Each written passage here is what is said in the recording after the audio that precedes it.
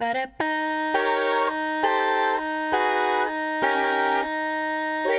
gagging.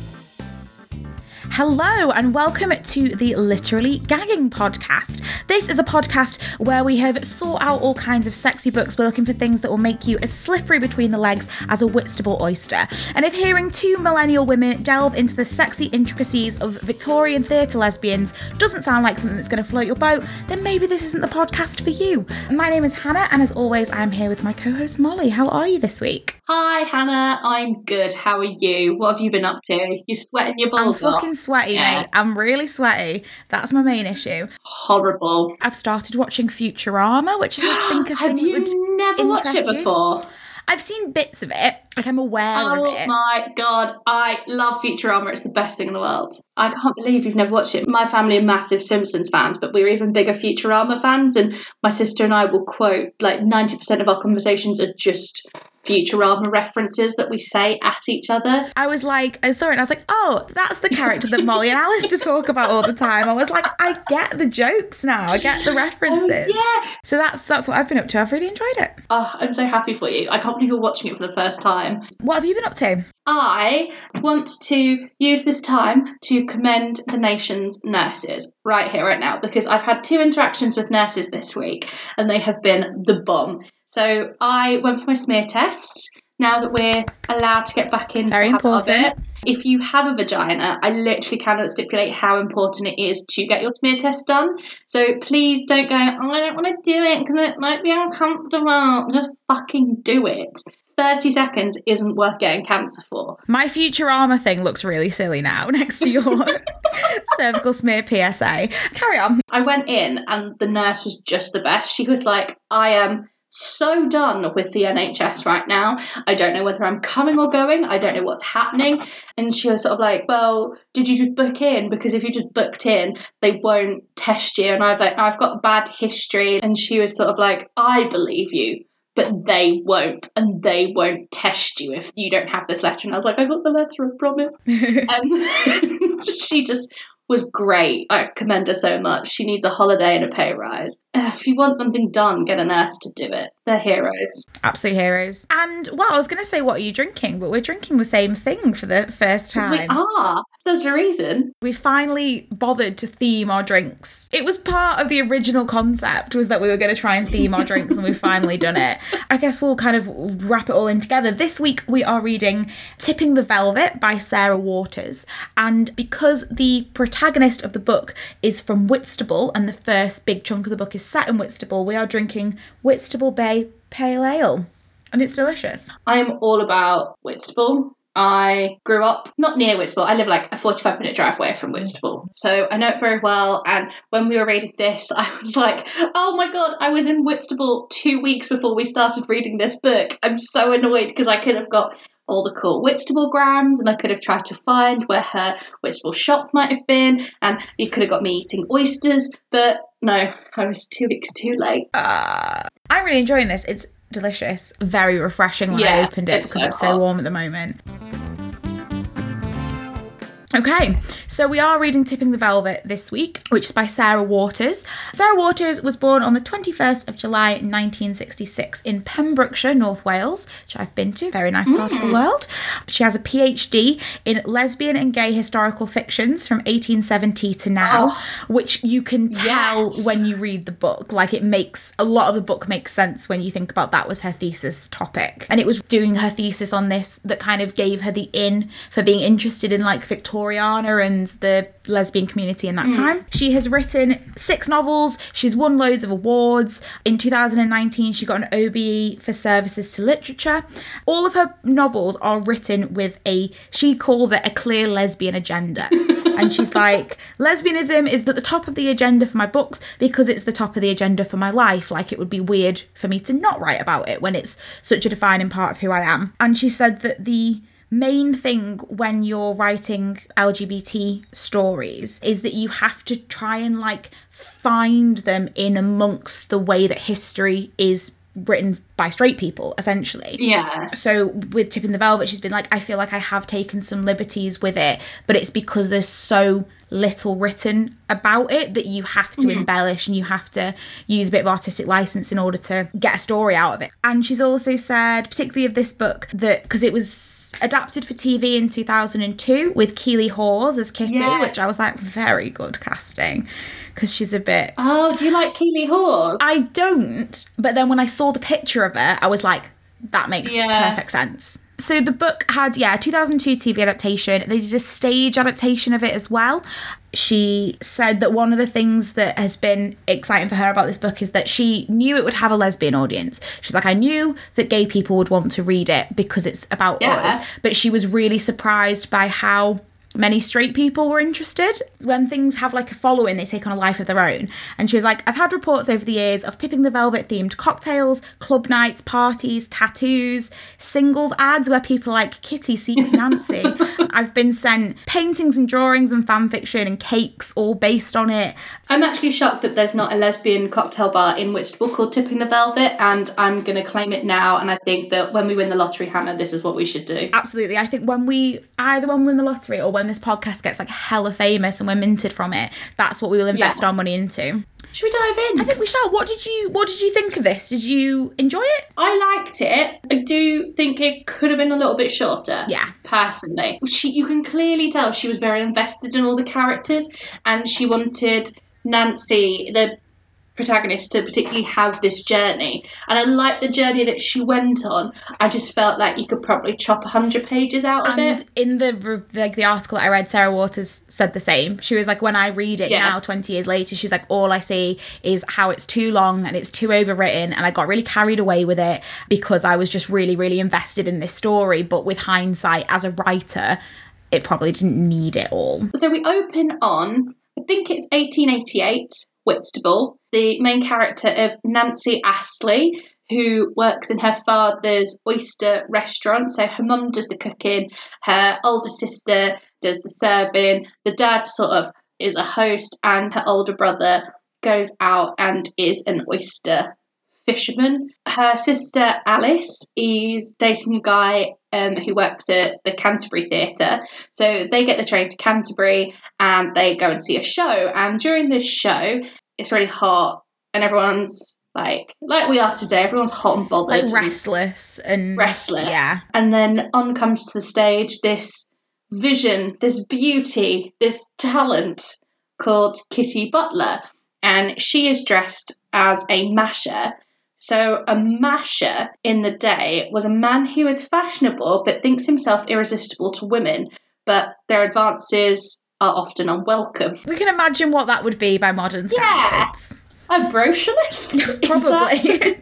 They keep coming up. Kitty's act is sort of a bit of a drag king by modern standards. And she always gives a flower to the prettiest girl in one of the front rows, as if, you know, she's a man trying to charm a pretty young lady. And this blows Nancy's little mind. Oh, she's enamoured. She is enamoured to the max. She is obsessed. She goes back like every single night for a week. See, this is what weirds me out, is there are actually people who do this in the theatre world today. I was standing at stage door once waiting for my friend to come out of Les Mis. There was this girl who was like, who are you waiting for?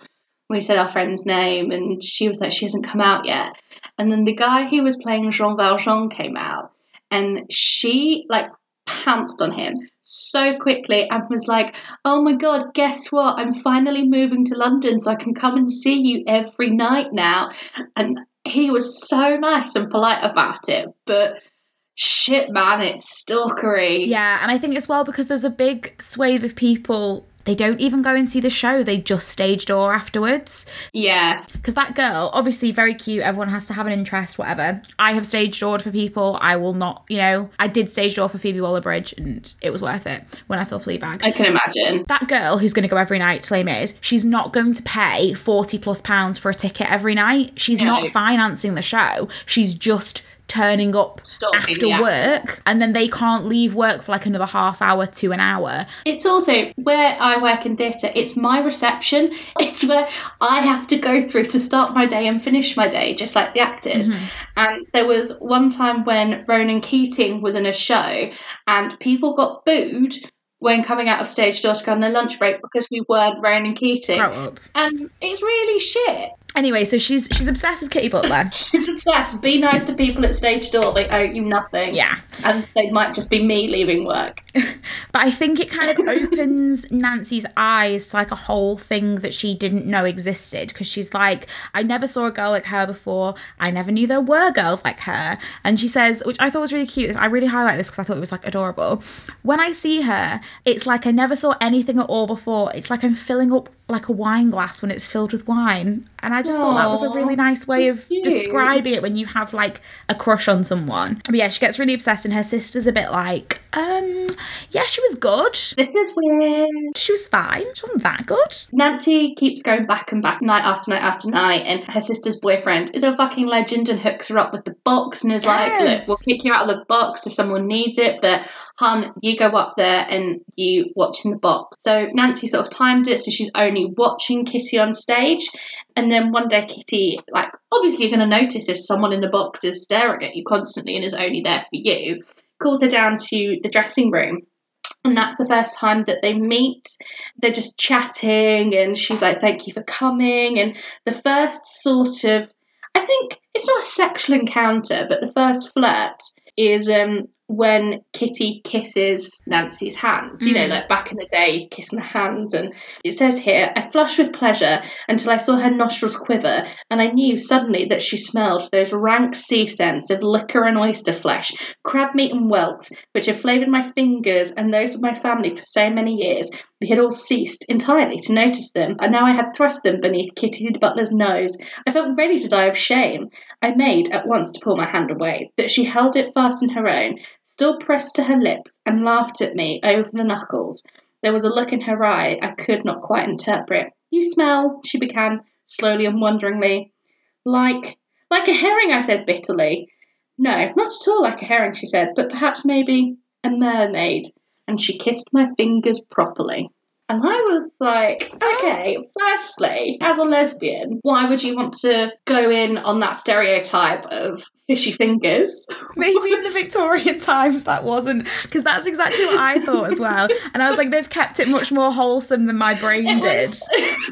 Like, what a lovely mermaid. So, hands smell like a lesbian, apparently. We kind of realise, as we get more into it, this is very much like Kitty's persona. Actors, don't trust them. Yeah. Really, don't trust them. But Kitty's being very, like, suave. She's the dashing gentleman. It was a cute flirt. I was like, It was a cute little I flirt. like that.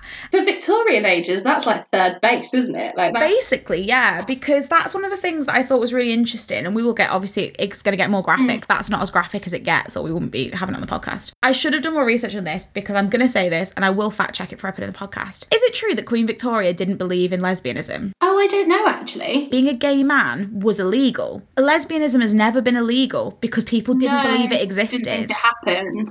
So her obsession over Kitty grows and grows and grows. And she, because it's Victorian times, she shares a bed with her sister. And she talks about it. So she says here, I knew that it was she, more than any of them, who was uneasy. I had said nothing to her more about my passion. I had said nothing of my new, strange, hot desire to anyone. So Nancy acknowledges that what she's feeling is quote-unquote wrong, because love is love. We're all here for love is love. But Victorian England, baby, was a whole... It was a whole different time. Yeah. Then, Nancy. And she starts having these dreams about Kitty kissing her brow, her ears, her throat, her mouth. And then it says, I slid my hands beneath her coat where her breasts pressed warm against her stiff gent shirt and rose to meet my strokings. And all of this, which left me thick with bafflement and pleasure, with my sister by my side. All this with Alice's breath upon my cheek, or her hot limbs pressed against mine, or her eyes shining cold and dull with starlight and suspicion. Like... Yeah. I mean, like, needs must, but it's not. It's not ideal, is it? It's not ideal at all. Having a wank with your sister in the bed next to you. And she's kind of really got herself in with Kitty, so she goes backstage and has this chat with her, and then she starts getting into the routine of she doesn't even go and see the show anymore. She just goes and hangs out with Kitty backstage. And she becomes the dresser of sorts. And particularly at the beginning, she says even doing things like, while Kitty's on stage, putting her clothes away and like making her a tea and keeping the room all nice and stuff. What acts of love, these humble little ministrations and of pleasure, even perhaps of a kind of self-pleasure, for it made me feel strange and hot and almost shameful to perform them.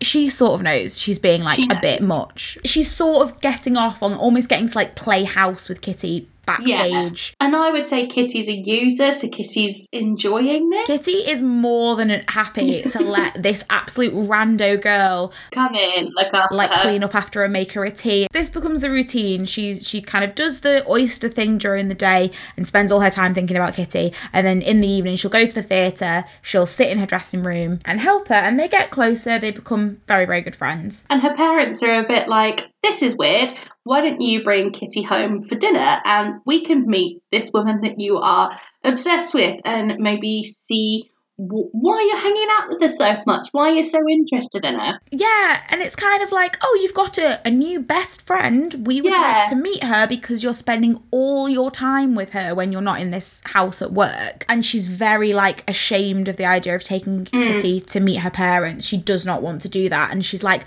well, I'll ask her, but she probably won't want to come. And then Kitty's like, absolutely, I do want to come. Fuck yeah, I want dinner. Who, especially when you're in a job where you don't have like a set home, we've already kind of established in it that Kitty doesn't really like have a lot of family or anything. She's like, someone's going to take me to their family home and cook me some oysters.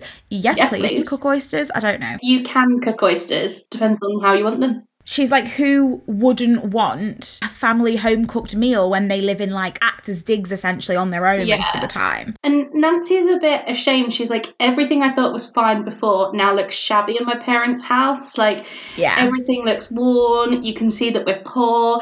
And I just feel embarrassed to introduce Kitty to this. But Kitty is like, no, free dinner, I'm coming. So she comes to dinner and they're all chatting, and of course they're having oysters. And I get another weird sexual scene where Kitty's about to like crack open an oyster, as one does, and Nancy's dad is like, oh, we haven't even taught you how to shuckle an oyster properly, like how rude of us, and asks Nancy's brother to do it. And Nancy is like, no, stop, I can do it, I'll open her oyster. And she like grabs the oyster and she's like, you must hold the oyster in the palm of your hand, the flat shell is uppermost, like this. Then you must take your blade and put it not between the halves, but in the hinges here. And then you must grasp it and prise. You must hold it steady because the shell is full of liquor, and you mustn't spill a drop at it, for that's the tastiest part. The little fish sat in the palm in its bath of oyster juice, naked and slippery. This here is called the beard. You must trim that away. Then you must cut the oyster free, and now you may eat it. I slipped the shell carefully into her hand and felt her fingers warm and soft against my own as she cupped them to receive it. Our heads were very near. She raised the oyster to her lips and held it for a second before her mouth, her eyes on mine, unblinking. And then all her family are just sat around like, what? Yeah, because that's very like, I can imagine, I've not seen the TV adaptation, but I can imagine that would be like a very intense, intimate scene. Lots of eye, and that's it, like the idea of someone like slurping an oyster while making eye contact with you is like quite a lot. They're aphrodisiacs as well. Her mum and her brother and his girlfriend are just like sat there like, so you're an actress? Very nice. Very nice. I've never seen her sexually eat an oyster that way before. Once they finish dinner, Kitty makes an announcement to Nancy that she's got an agent, she's leaving for London, and she wants Nancy to come with her as her dresser. Nancy says yes, they get the train up to the Big Smoke, and then they meet Mr. Bliss, what's his real name? Walter Bliss, who's a theatrical agent. He takes them to Diggs, which is in a theatrical house, Mrs. Dendy's, and I want to be Mrs. Dendy. Oh my God, I think you'd be a wonderful Mrs. Dendy. She only has theatrical people. Even the dog tread the boards. It was a dog called Archie around the British seaside towns. They have to share a room because, you know, they're not making coins yet, and Victorian England, it's really common for everyone to share a bed. So they go to bed for the first time together, and Nancy's like, I'll go up first, because she doesn't want to miss that moment of Kitty undressing and getting into bed next to her. And as well, because they're like downstairs at the house, and like everyone's having some bevs and someone's playing the piano and it's like a little party time. And then Nancy's very much like, I want this socialising bit to be over, please. I would like to be alone with Kitty. As she says, when she would be beside me in the dark and there would be nothing but the two flimsy lengths of our cotton nightgowns to separate her own warm limbs from mine. There's so much like, and a lot of this, we've kind of skimmed over it because otherwise it'd be the whole podcast. It's 500 pages long, this book, like. Yeah, it's so much pining and it's such a slow burn with Kitty. And especially even at the beginning when you know what's going to happen because you know this book is about Victorian theatre lesbians. You're like, I know you're going to get it on eventually. But there's so much of them like, we're just super good friends. We're just pals, aren't we? Hanging out, having fun. But Nancy is like absolutely dying through the whole thing because she's like so in love with her. I think Kitty knows that deep down. Oh, Kitty definitely knows. Who else would give up their entire family to move at a moment's notice? Scary London. And yeah. And like Kitty does these, she's a bit of a cock tease. Like she's hugging her like when they get into bed together and they're just so close. And then she just turns around and she's like, you're like my sister, aren't you? And she's like, yeah, great. Yeah. Love that. Cool. So she gets put in the friend zone. She gets sister zoned hard. Sister zoned. Kitty goes, you're just like my sister, aren't you? And she's like, yep. And then Kitty just goes to sleep. And Nancy's just lying there like, this might be shit. And she was like, I knew that I wouldn't pack my bags in the morning and bid Kitty farewell. I knew that having come so far, I couldn't do that. I must learn to swallow my queer and inconvenient lusts and call her sister. For to be Kitty's sister was better than to be Kitty's nothing, Kitty's no one. And I was like, Nancy, you deserve to be someone. You deserve to be someone. You don't deserve to be her substitute sister. And she's like, I have to learn how to love Kitty the way she loves me, not the way I want to love her. And that's it just sounds like a toxic relationship, to be honest. And I think all the way through, that's the thing with Kitty is like, Nancy's very swept away by all of it. And obviously I think it's good because the alternative is what? Because Nancy was like, had like a beau at the beginning, like a lad she was courting, who she completely would just jib off and be like, I'm going to go hang out with this girl, so bye, like all the time. But otherwise it's like, what's the other, especially in Victorian times, like what's the other option? Yeah. Getting married and having some kids and then maybe meeting a woman and being like, oh, what do I do now? And later on in the life wife. So then they carry on through the scene. Kitty's trying to get famous. She's doing the musicals. And we skip through to Christmas. And we get to Christmas and they are doing some Christmas shows. And Nancy buys Kitty a necklace with a pearl on it. And as Mrs. Dendy says, she's very superstitious. She says pearls for tears, which... Yeah, but Kitty loves it and she won't take it off. She wears it like even with her men's clothes for the show, like she wears it all the time. And then Kitty gets Nancy a new dress and she's like, I can't have my dresser looking shabby and hand-me-down clothes. I got you this dress. And Nancy's like, it's too much. She's like, we're kind of making coin now so you can buy nice clothes. Nancy tries on this dress and it's that she's all that moment. It's that makeover moment in any noughties teen film. And she comes downstairs before they go off to a Christmas party at the theatre, and I think it's Marylebone they're going to. Everyone in the guest home at Mrs. Dendy's is like, oh my god, you look amazing. She's the woman. They're like, oh my god, look at you in actual clothes, well done, hon. So they go to this party and a cornet player from the band is trying it on with Nancy, and he's like spinning her around, having a dance. She's had a bev. She's kind of like, woo, in that way you are when She's you're... had some sham, as they call it. Sham. For champagne. And it's very much that thing of, because she must be like, what, 18, maybe? 18, 19, of yeah. when you've like had a bev and you're at a party and like someone you're not really interested in is paying attention. I want to dance with somebody. And it's that's it. Yes. She's like someone who you're not that interested in, but they're like being nice to you. So you're like, this is fun. Like, we're all having fun. Until he ruffles her sash. And she's like, no, don't ruffle my sash, bitch. He's like, I'm not going anywhere. She's not putting out tonight. And Nancy's like, no, you're never going to get it. Never gonna get it. Never gonna get it. Never going to get it. No. So she goes down to the dressing room to fix her sash because it's the only place with a looking glass in it. And she's down there like, maybe I do look good. Thinking about, you know, like that drunk toilet spin that you do. This is what I imagine she's doing, but in the dressing room by herself. And then Kitty sort of walks in and she's got this confidence and machismo enigma aura around her that she only has when she's performing. And she looks at Nancy and she's like, you were very fresh with that horn player, weren't you? And they'll be calling you Miss Flirt soon. Oh, look at little Miss Flirt. And Nancy's like, no. No. Oh my God, how dare you say things like this? As they're having like a weird, kind of hot, kind of drunk teenage girl yelling at each other match. Yeah, it's like a really lame argument, but it's also like really sexually tense. Yeah, and like Nancy's like, I won't have you call me a flirt, as she tugged at me. How could you call me one? How could you? Oh, if you knew. They're arguing and they're like getting closer and closer and grabbing at each other's clothes and stuff. And it's like, that's not how you argue with people. No. And then it says, I grasped her, not the better to push her away, but in order to hold her nearer. Gradually, we ceased our wrestling and grew still. Our breaths ragged, our hearts thudding. Her eyes were round and dark as a jet. I felt her fingers leave my hand and move against my neck. And then someone comes downstairs. Of course they fucking do. Like, I was like, this is kind of hot. It's like, these huns can't catch a break. You just want to bang. And it's not just that someone comes in and tells them that like some other fucking singer, musical person's committed suicide. No. Some white man couldn't handle the fact that one person didn't like him, so he killed himself over that.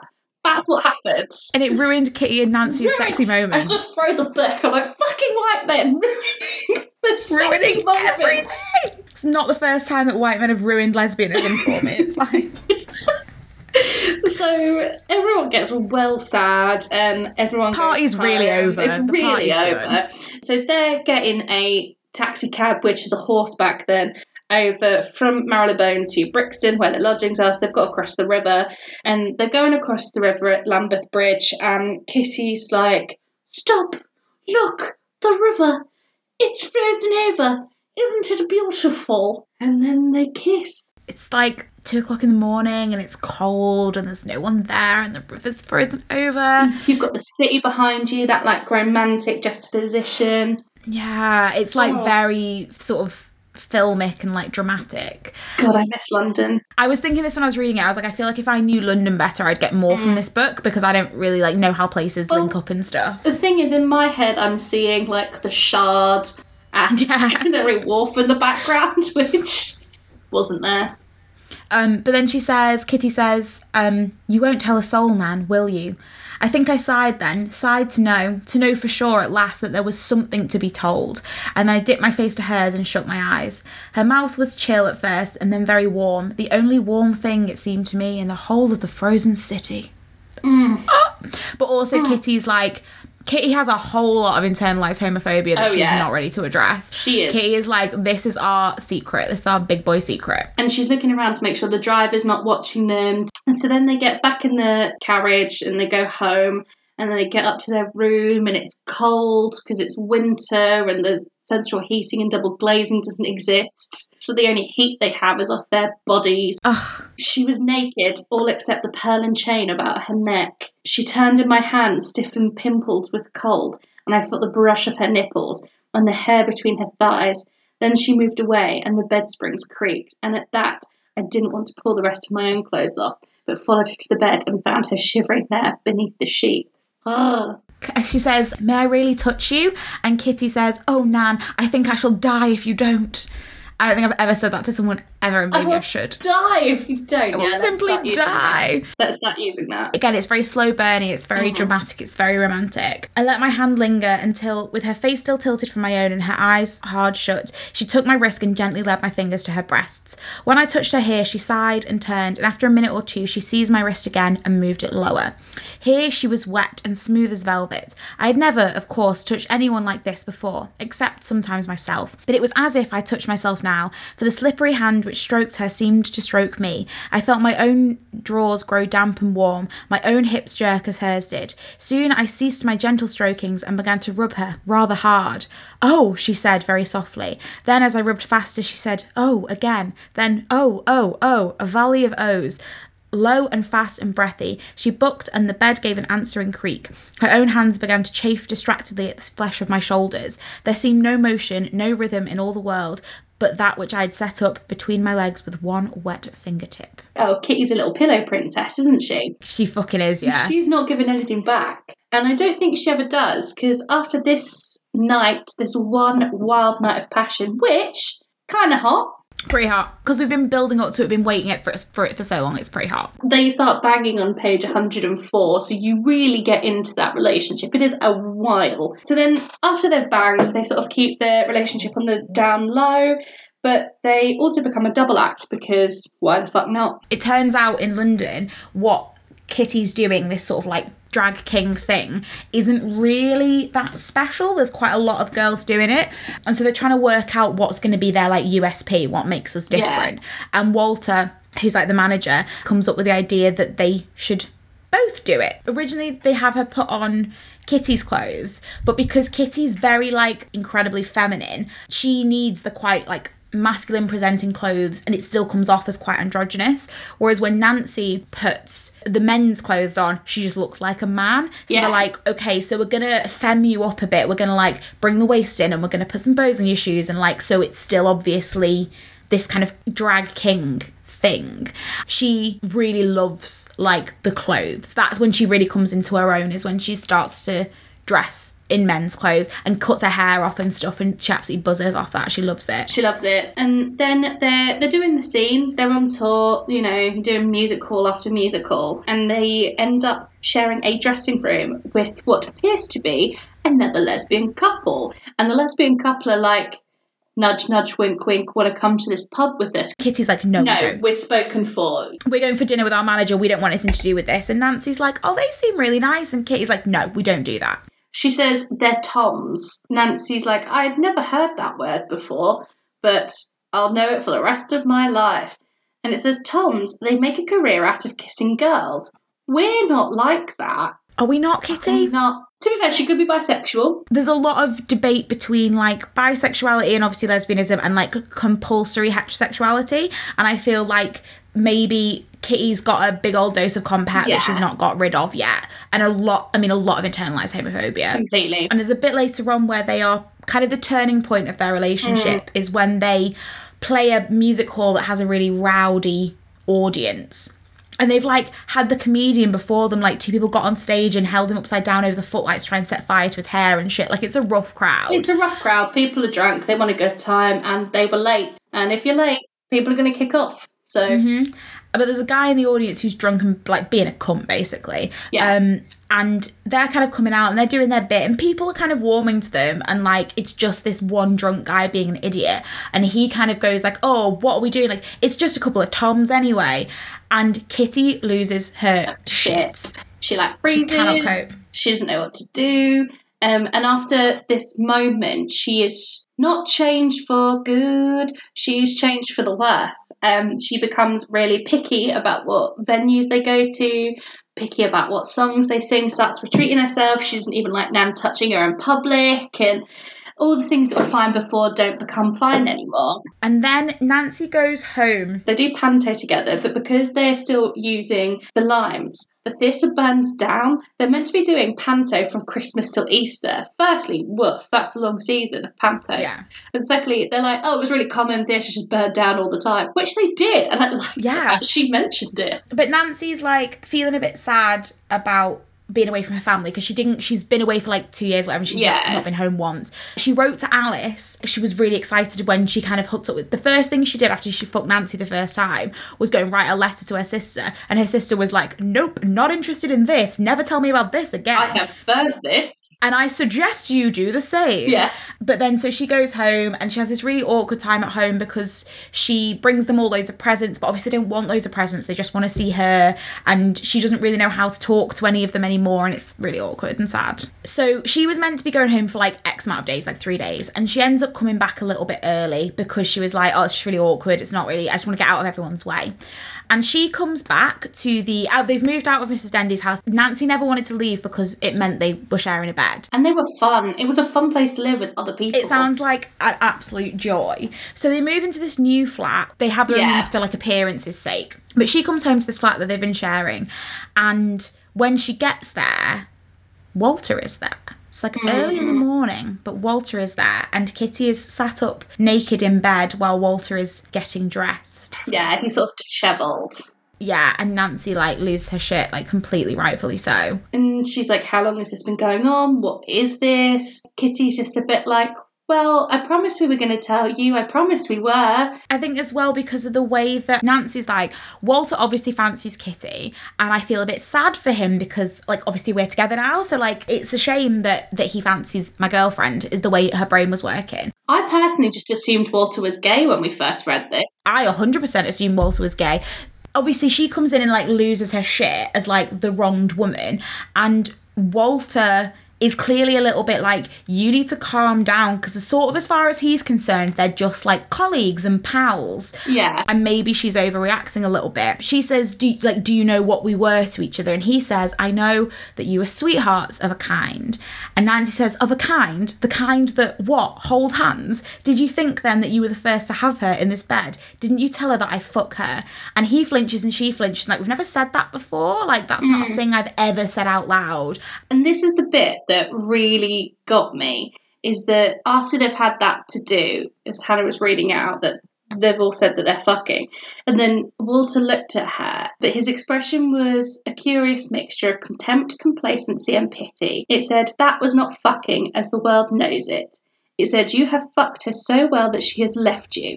It said, you may have fucked her first, but I shall fuck her now and forever. And I was like, that's what every straight man thinks of a lesbian relationship, that they'll turn. That is exactly it. And it's like, that's like so perfectly put together. Yeah. Is that like the way, I think that first bit particularly, like, that was not fucking as the world knows it. It's like, what you were doing is just completely invalidated by society, and therefore I almost like don't have to feel bad. I don't have to feel anything. Yeah, it completely alleviates him of any guilt, in which we look at that and go, you've just broken up a relationship. And he can go, well, that wasn't really a relationship because they're both girls. I have a penis. Absolute bullshit. I thought it was really well written. Very well written and very, very sad. And so Nancy, like, just goes. She just leaves. She takes literally the bag that she had with her and she goes. And she's storming around London. She's got some coin. She's got enough coin. She's not got all her coin. She's not got all her dollars. Walter has that. She finds like some lodgings and she's just depressed at this place for a long time. There's a big chunk around this point which is just Nancy being very, very depressed. And literally just weeks and weeks pass without her doing anything. So we're going to skip through that. Not that you can skip through people's depression, but it's not fun to talk about on a podcast. So she goes out, she's having little walks around London, and she's realising that men are absolute pigs and they're yelling things at her and pinching her ass, and she's like, fuck this. And she realises that the things she reclaimed from the dressing room are all the male suits that she wore as part of her Masha costume because she loved them and she couldn't bear to part with them. And she walks to Soho one day and she finds that you can rent rooms by the hour. So she does, and she changes into her male clothing there, because her landlady at this point is very much like, no, boys. And so she starts getting dressed up in her, like, boys' clothes, just so she can walk around the city without getting shouted at, which is fucking sad that that's still the world we live in, where if you want to walk around the streets without getting harassed, you should probably just be a man. It's easier. And one of her costumes is a guardsman costume, and she's wearing that. And a guy comes up to her and he's like, are you up for it, private? And she's like, what? And he's like, are you up for a lark? Do you have a room we might be able to go to? Nancy's a bit like, what do you want me to do? And he says, put your pretty asshole at my service, or your pretty lips perhaps, or simply your pretty white hand, but through the slit in my breeches, whatever soldier you prefer. Only cease your teasing, I beg you. I'm as hard as a broom handle and aching for a spend. Oh, and so, I mean, basically, she just kind of... She doesn't even really need the money. She sees it as a tribute to how masculine she's coming across, that this man has approached her as a man, thinking she is a man, wanting to have sex with her as a man. Yeah, she's flattered by that. Yeah. So she says she'll do it. She'll give him a hand job for a sovereign. I thought this was cute because obviously, for a start, it's the Victorian times, and secondly, she a lesbian. She was like, I got his cock out and studied it. I'd never seen one before so close, and no disrespect to the gent concerned, it seemed quite monstrous. And I was like, I feel like when you see your first penis, that generally is the response, you are like, what the fuck is this? This becomes a routine. This is something she does. She'll go and put her men's clothes on, and she'll wander around offering her services to gentlemen who approach her. And the big thing seems to be, this is what Walter is like. She's like, I'm doing this. This is what Kitty does to Walter. This is the like connection there, which made me sad. One day, the lady who runs the rooms in Soho isn't there. Rob has come along, nicked some of her female clothes, so she has to go back to her flat dressed as a man. The owner is like, I said no boys, and then kicks her out. And then she goes and she finds a new landlady. And the reason she picks this landlady is because of the way she spelt female. It's F-E-male.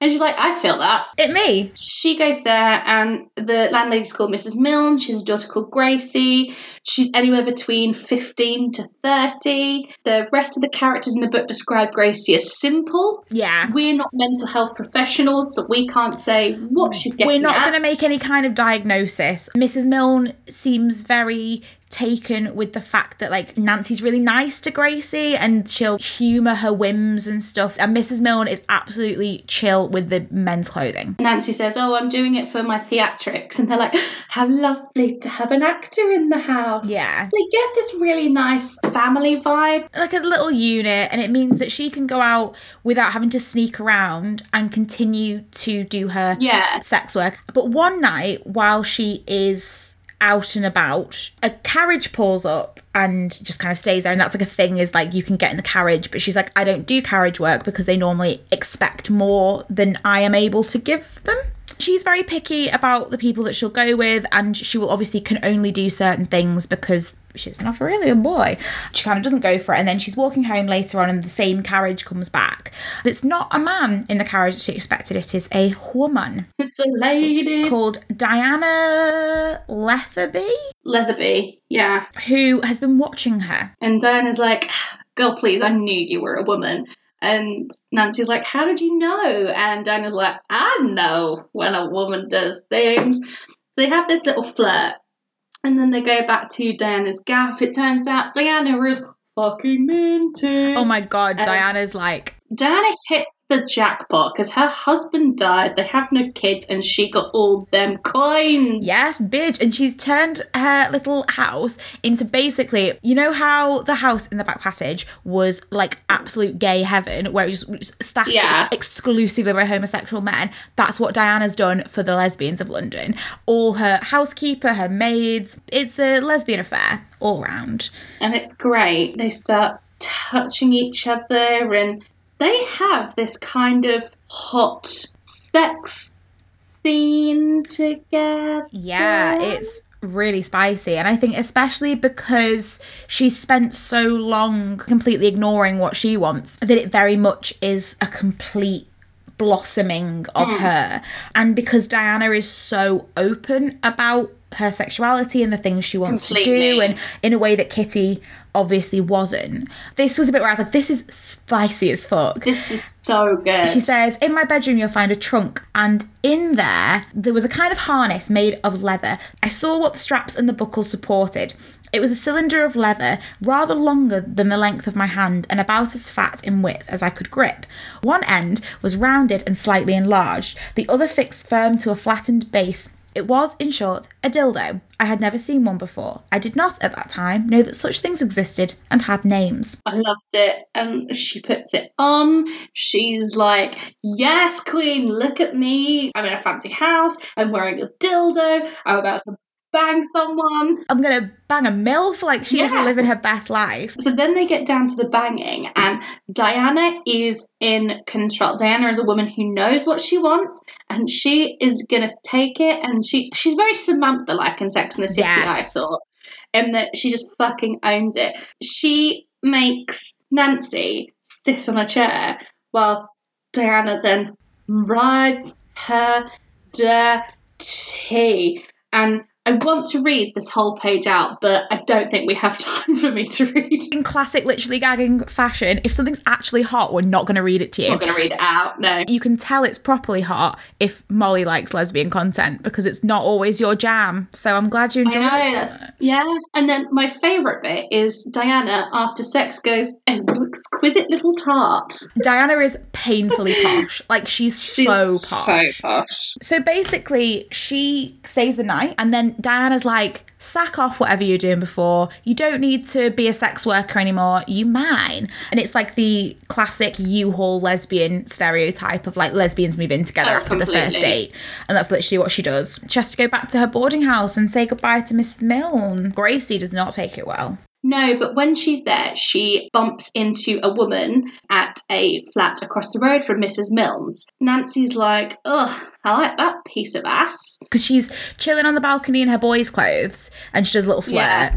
And then she sees her the next day. She's like, hey, hon, I'm a girl. And they have a little chat. Florence is the girl's name. And they're going to meet up, but Diana's a real possessive bitch, so she can't meet up. She ends up sacking Florence off. So she jibs off Florence, which seems not important at the time, will become important. And she goes and she spends like a year or something just being Diana's toy, essentially. Yeah.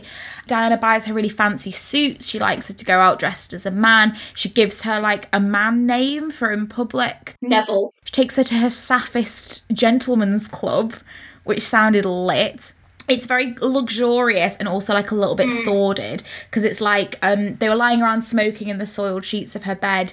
Diana might be clad in nothing but a corset and a pair of purple gloves. I would have the dildo around me, perhaps with a rope of pearls around it.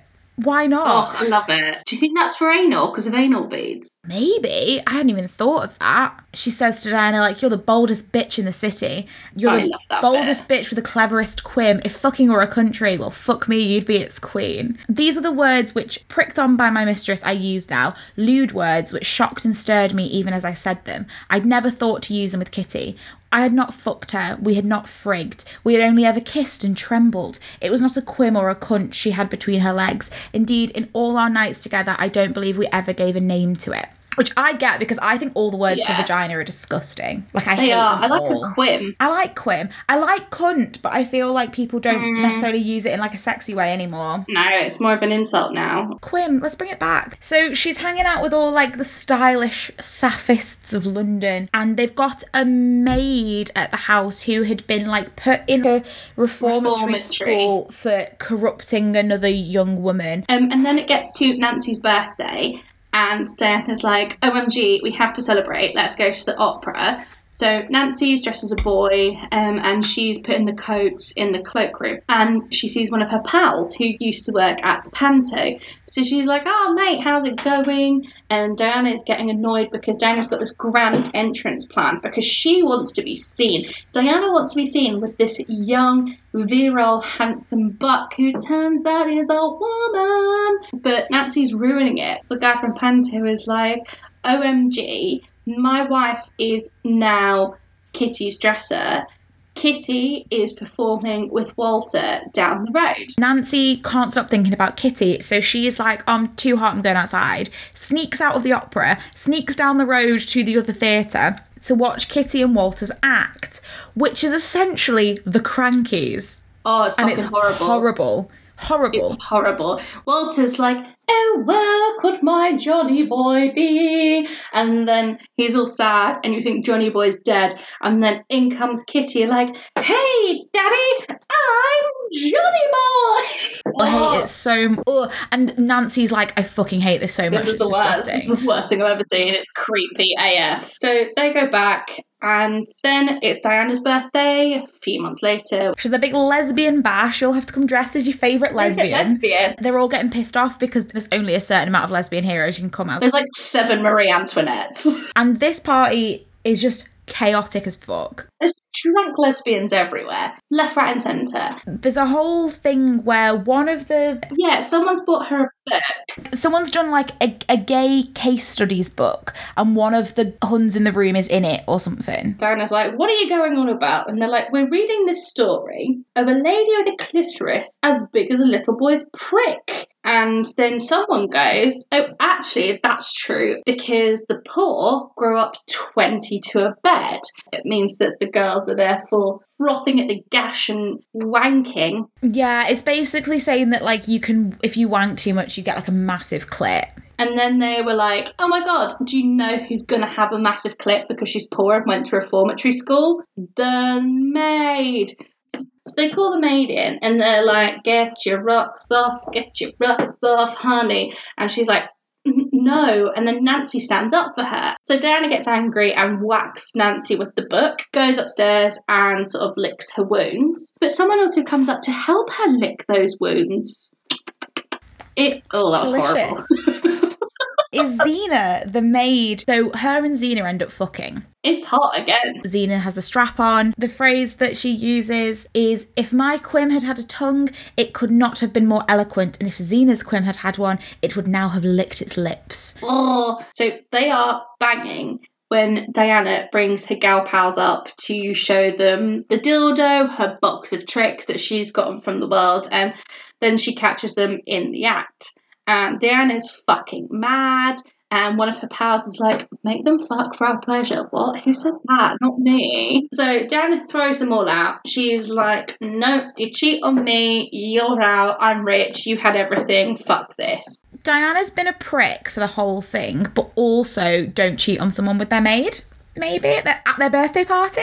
No one comes out of it well. And I think just because of the nature of the way Nancy's relationship with women has been, is they get a night in a hostel, they share a bed in a hostel, and Nancy's like, and when I wake up, me and Xena will start our new life together. And when she wakes up, Xena has fucked off because of course she has. With all the money that they had.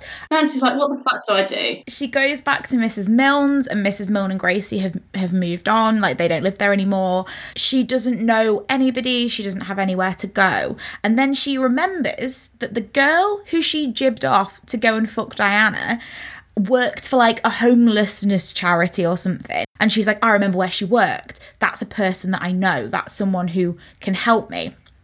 Goes to the office, manages to fandangle the address out of someone. Like, and it is a fandangle. Read it. It's a fandangle. It's a fandangle. I'm going to say no more than that. Turns up at this girl's house like at least a year after they had nearly went to the pub once. They had like one conversation and this weirdo turns up at her doorstep and then fucking faints. Throws a swoon on the doorstep, comes in, has to be fed, has to be looked after, gives them a sob story that she'd been taken advantage of by like a cruel rich man who'd kicked her out. And Florence, who's the Hun from before, she's got a baby and she's living with a man and she's like, oh fuck, like, but I'm here now.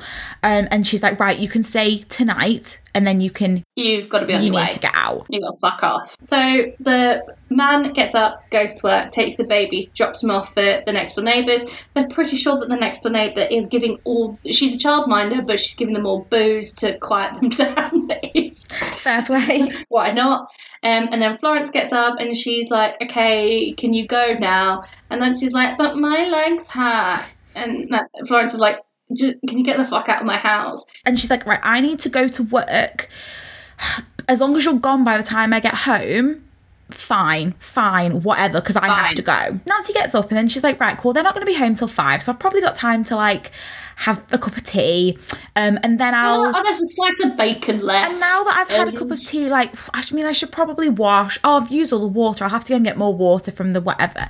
And she ends up staying all day, cleaning the house to kind of as her gesture of goodwill. And then she goes, oh, well, I'm here now. Might as well. They'd love to come home to have their dinner already cooked. And they get home from work and they're like, oh, you're still Why here. are you still here? And she just stays. They don't make her leave. She is like mold you cannot get rid of. She just inputs her heels and is like, nope, I live here now. And they're like, please go. And she's like, no. And they let her get away with it for some reason. Well, it's because they're massive socialists. It transpires that they're not husband and wife as we are led to believe. They are brother and sister. The baby is, we'll get into that, but because they're massive socialists and they appear to be rather wealthy socialists as well, they give out their money. They would, if it wasn't Nancy, they'd have let any waif or stray lie on their sofa, so to speak, and they help everyone in need. They kind of create this nice little, like, almost family unit of, like, the other two adults go to work, she looks after the baby, she cleans. It's a nice life. Turns out, obviously, Florence is also a big old Tom. She's a Tom. They end up having this big sort of confiding session where it turns out the baby, so she was friends with this girl called Lillian who she was in love with, but Lillian was straight, had come out of a rough relationship with a baby.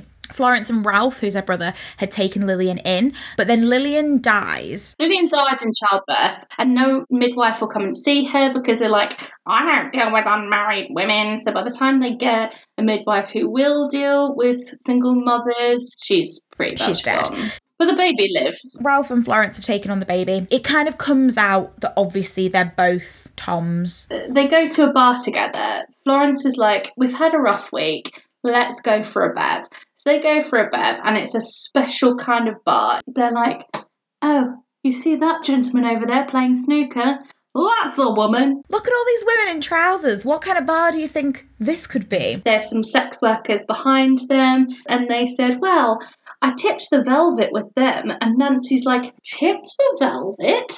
And Florence is like, have you never tipped the velvet? Like, oh, baby lesbian, you've never tipped the velvet. Nancy's like, I didn't say I've not done it. I said I didn't know what it was called. Tipping the velvet is cunnilingus. I don't think it's specifically a lesbian term. I think it is just like Victorian. It's just cunnilingus. Cunnilingus.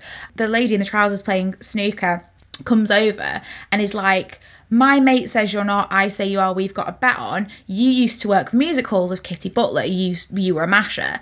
And no one at the table believes it, but they're like, oh yeah, play along, Nancy, because you'll get a drink out of this. And she's like, no, like, actually was me. Suddenly all these lesbians are flocking to her, and we're like, I was such a fan, like, oh I was such a fan back in the day. And Florence is kind of like, oh, didn't know you were famous. You should maybe have said that, babe. But they have a lovely time. They get given a free pot pie, which I think is lesbian heaven. But then they go home and they get it on, finally. And again, it's good. Sarah Waters knows how to write a sex scene. It's good. Such a build-up. They're like having a bit of banter. And then it says, as if through some occult power of its own, the space between our lips seemed to grow small and then to vanish, and we were kissing. And Nancy's shaking, and in her head she's like, stop fucking shaking, she'll think you've never kissed anyone before, stop being lame.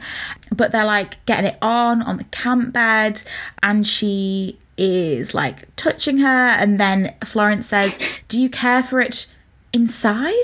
And the question was such a gentle and gallant one, I almost wept. I felt her move within me, first with one finger, then with two, I guess, then three. At last, after a second's pressure, she had her hand in me up to the wrist. No, that was where it lost me. I don't believe it. I don't believe she got fisted. I also think the fact that it says, to feel the subtle twisting of her fist, the curling and uncurling of her sweet fingers beneath my womb. So much of this book has been genuinely really sexy, and this is the sex scene that you want to be like, because it's sweet and like it's a relationship that could actually happen, and we're talking about wombs. The second you put womb into it, my womb clamps up. But not for Nancy, because she said, when I reached my crisis, I felt a gush and found that I'd wet her arm with my spendings from fingertip to elbow. Then she had come out of a kind of sympathy and lay weak and heavy against me with her own skirts damp. So she squirted everywhere. This other hun's come just from touching it. Great. Everyone's having a great time. This is like the big climax of that, and then she moves into the room upstairs with Florence. They start become an item. living as a couple, essentially. Because of that, that means that Nancy has to become more and more involved in Florence's socialism, and they're getting ready to have this big socialist party in Victoria Park, and people are going to come and speak. different workers are going to march. There's a bit as well which I thought was really funny because they're teaching her about politics, and she says, I scarcely knew the difference between a Tory and a Liberal. And when I said that, they took it as a kind of joke. You're so right, a man had answered. There's no difference at all. If only everyone was as clear-sighted as yourself. And I was like, she's just like, what's the difference? And they're like, eh. So they're planning a big socialist, like, fucking festival. And it gets to the day of the festival, the big socialist party, and all of Nancy's exes are there. Yeah, she bumps into Xena, who is like, I'm good now. I've got like 3 girlfriends over here. Xena's living her best gay life. She's having a great And she's time. like, have you seen Diana? Diana's here. And Nancy's like, no. And she's like, well, you probably don't want to see her because she's a piece of shit. And Nancy's like, no, I'm going to go and look at her. She's there with a new plaything in a fancy suit. And then Kitty turns up after Ralph's speech. So Ralph makes a speech, and I would really recommend everyone listen to it, because when I was reading, so I highlighted all of it. Nancy's going to do the speech because Ralph's shit at speaking, but the actual speech was pretty much everything that's happening right now, except for the fact that women in the East End of London aren't dying at 29 anymore. That's the only difference, is that the age of death has gone up. Bonus, but the same level of poverty, the same level of capitalism, the same level of people working hard but getting fucking nowhere. Capitalism fucking everybody over, the working people getting taken advantage of. This book's a really good book, let's just put that out there. Yeah. It's sexy, it's interesting, it's historical, and it's really fucking right on with the politics. And my partner, who is a trade unionist, was like, yeah, this is why you need to join your trade union. I was like, that was the first thing you made me do when we started going out. But then after the speech, Kitty turns up. And this has been a big kind of point of contention with Florence and Nancy. Their exes have haunted them, haven't they? They've haunted this relationship. And they've both kind of accepted the fact that neither of them can be the other's, like, first love. And neither of them can replace this person. But the problem is that Florence's gal is never going to just turn up out of the blue. But Kitty turns up. Nancy's having this chat with her, and Kitty's like, basically like, oh, you're amazing. You look great. You're smashing this socialism thing. Walter's fine, but like, I'm not really that into it. Everything's sort of a bit shit. I miss you. Do you want to come back? And Nancy's like, nah, mate, you're ashamed of me. You're still ashamed of me. Because she's like, we can be discreet. And Nancy's like, but I don't have to be discreet anymore. The prospect was, stay with someone who's fairly open to being a lesbian for the time, or come and live with you as your cuckold in your marriage, because I still think Walter's gay. I think they're probably each other's beards, and I think there was probably quite a lot of that around at the time. Nancy's like, you can jog on, babes. And then she turns around and Florence has gone, because obviously Florence was like, oh, cool, she's talking to her ex. I'm just going to peace out. You know, we've made this agreement that if the exes ever came back, we'd fuck off with the exes. Yeah. And she's here, mine's dead. So Nancy goes and tracks her down and is like, I choose you, basically. That's what happened. I love you. And they have a little kiss on a bench in a park, regardless of who's looking. And it's lovely. And that's it. That's the book. That's it. And we really tried to condense it down, but 500 pages. It's a big boy book, and there are bits that we've kind of skimmed through. So, how wet did you get? Were you like the ocean? How wet did you get? Were you drier than the desert? How wet did you get? Did this book make you come? I think this is my favourite. I think this is the best one, yeah. Any situation in which the words like Victorian theatre lesbians come together is where I belong in my life. Obviously, we're going to mark this one out of vaginas, or we'll mark it out of big leather dildos. Or oysters. Oysters, that's cute. I think... I'm going to mark it out of oysters. I'm going to say like 8.5. Yeah, I loved it. I really loved it. I think I'd agree with you. I thought it was good. I thought it was really well written. The sex scenes were good. They were sporadic. I will give it that. But a lot of them had so much build up to them that when you got to them, you really got that payoff. So this is Sarah Waters' first book. I've read some of her later ones. Would big recommend historical lesbians, but also just really well written books. You don't have to take our word for it.